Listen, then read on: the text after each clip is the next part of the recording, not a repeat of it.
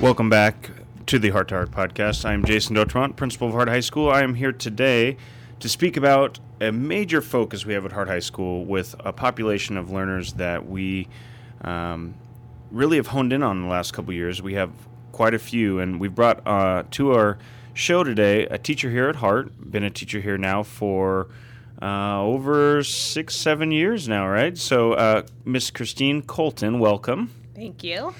Christine is our EL coordinator and is an English teacher here at Hart and does a fantastic job for all of our students, but specifically has a true love and joy to working with our EL population. And if you hear us refer to EL, that means English learners. I'm going to let Christine here talk a little bit about what EL students are at Hart or in our district.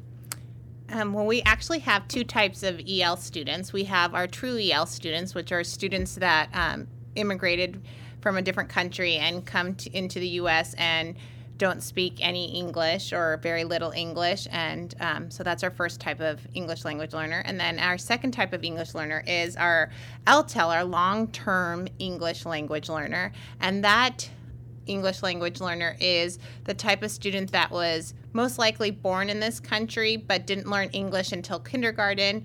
And while other students were learning to read, this type of EL student was learning to speak English in kindergarten. So they've kind of just been a little bit behind in terms of learning the language compared to their English-only peers. And this is such a large topic to cover today because that's such a huge barrier that these students have to accomplish, get over before they even access some of the education. The English language we're talking about is what they need to be able to master, or at least be able to be somewhat understanding of for them to access things like biology or algebra or social studies. The list goes on and on. So what are some ways in which we are helping our students out here at Hart? Well, I think it's difficult because our standards are focusing on critical thinking, and if comprehension doesn't happen, that critical thinking can't happen. So I think the first step as any teacher, and I think what we're trying to do here, is just making the material understandable to them.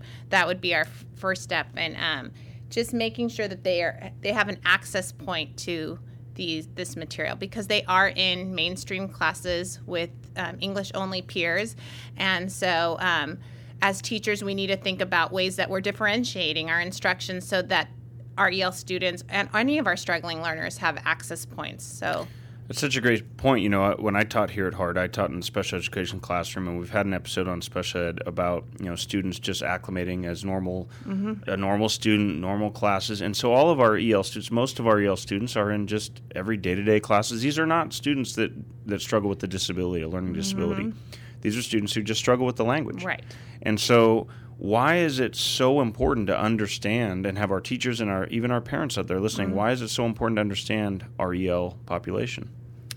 Because I think they're a big component at this school especially, right? And I think that when we focus on our struggling learners, or, in this term, language learners, it also puts emphasis on any student who's struggling with anything. So I think it's important that we're focusing on how are we reaching kids that are not getting the material that we're teaching in our classes? Are we being reflective in our own teaching practices and thinking of ways to be effective in reaching all these students? So I think it just makes it's just good teaching in terms. Such a great point. We're talking about a lot of our goals. I've talked about them before, are to reach all students, as you mentioned. And so these strategies that we're working on, and in fact, just in a little while today, in our minimum day, we're going to be having professional development for our staff to work on these EL strategies. Right. And it's just good teaching, like you just said. I mean, that's exactly it. Reaching all students is so important for us. So what are some of the things we're doing at Hart to address those needs? What are some of the programs we have? I know you mentioned a couple, but can you explain a little bit more in depth of the staff, the programs? What are we doing here to make it such an important task? Well, one of the things we're doing is that all of our EL students are put into an Achieve class, and that is our designated ELD portion of the day. So the state of California says that our English language learners need to be in in content level area classes with English only peers, but they do get a separate period where they're focusing on the EL standards and reinforcing those language skills that they might be missing in other classes. And it's also a part of time of the day where they can be working and getting support in their content area classes. So we have teachers coming in, supporting them in science and math and on certain days and helping them with these things. So it's a chance for them to get help where they need help. We're also, like you said, having PD today. Our professional development today is on EL strategies, and we're actually focusing on being on intentionality. As a teacher, intentionality. Are you thinking about all the students in your classroom and how you're addressing and reaching all the students in your classroom? So we have some staff that helps out in so Achieve, yes, awesome program we have going. We started that last year, and I think it's provided tremendous support for our kids. But what about staff support? We have bilingual instructional assistants. Explain how they kind of work within our classes that aren't Achieve classes. Here at Hart, we have 5 bilingual instructional assistants, and they follow our students that really are in need of language support at this time. So when at the beginning, talking about our true ELs, they would be mostly with that group of students, and they're supporting them in their classrooms. So they might be sitting next to a student, but they're really there to help everyone in the classroom and support the teacher in any way that they can.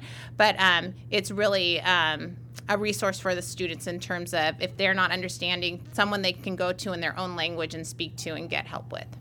Yeah, and those true EL students, I mean, we might have a student that comes to Hart less than a week away from their home country. They've never been out of their home country. They come here, a completely foreign environment. We really want to make that a supportive one, and I think our BAAs and then all of our staff, I think, for the most part, does that for them. Let's shift gears a little bit to our parents.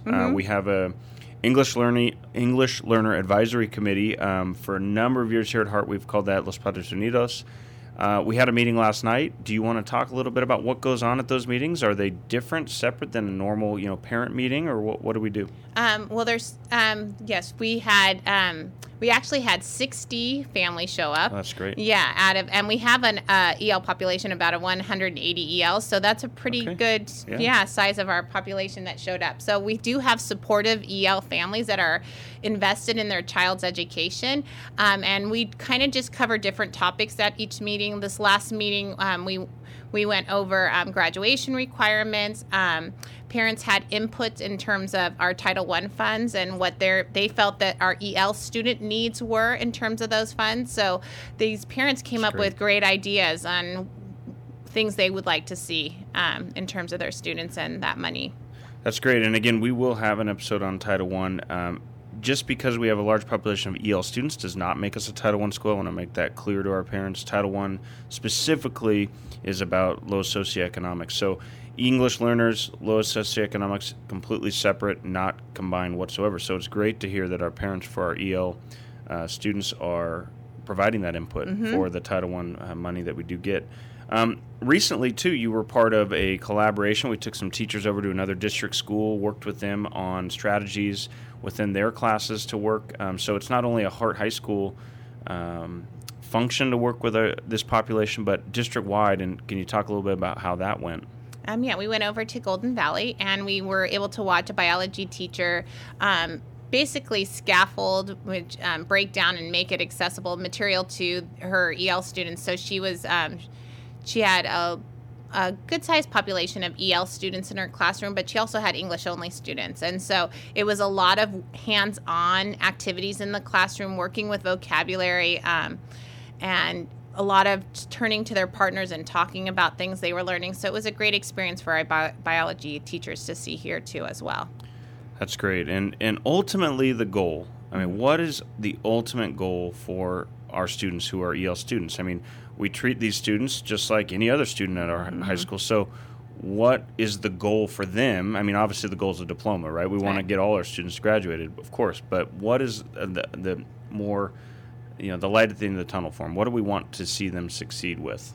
Well, I think the ultimate goal is that they become, successful adults when they leave here and they have a career that's successful or go to college. And that would be great. A lot of them would be the first person in their family to go to college. So that would be awesome. But we also focus on reclassification, and we're looking to see that our students can show that they're proficient in the English language, and that's what reclassification means.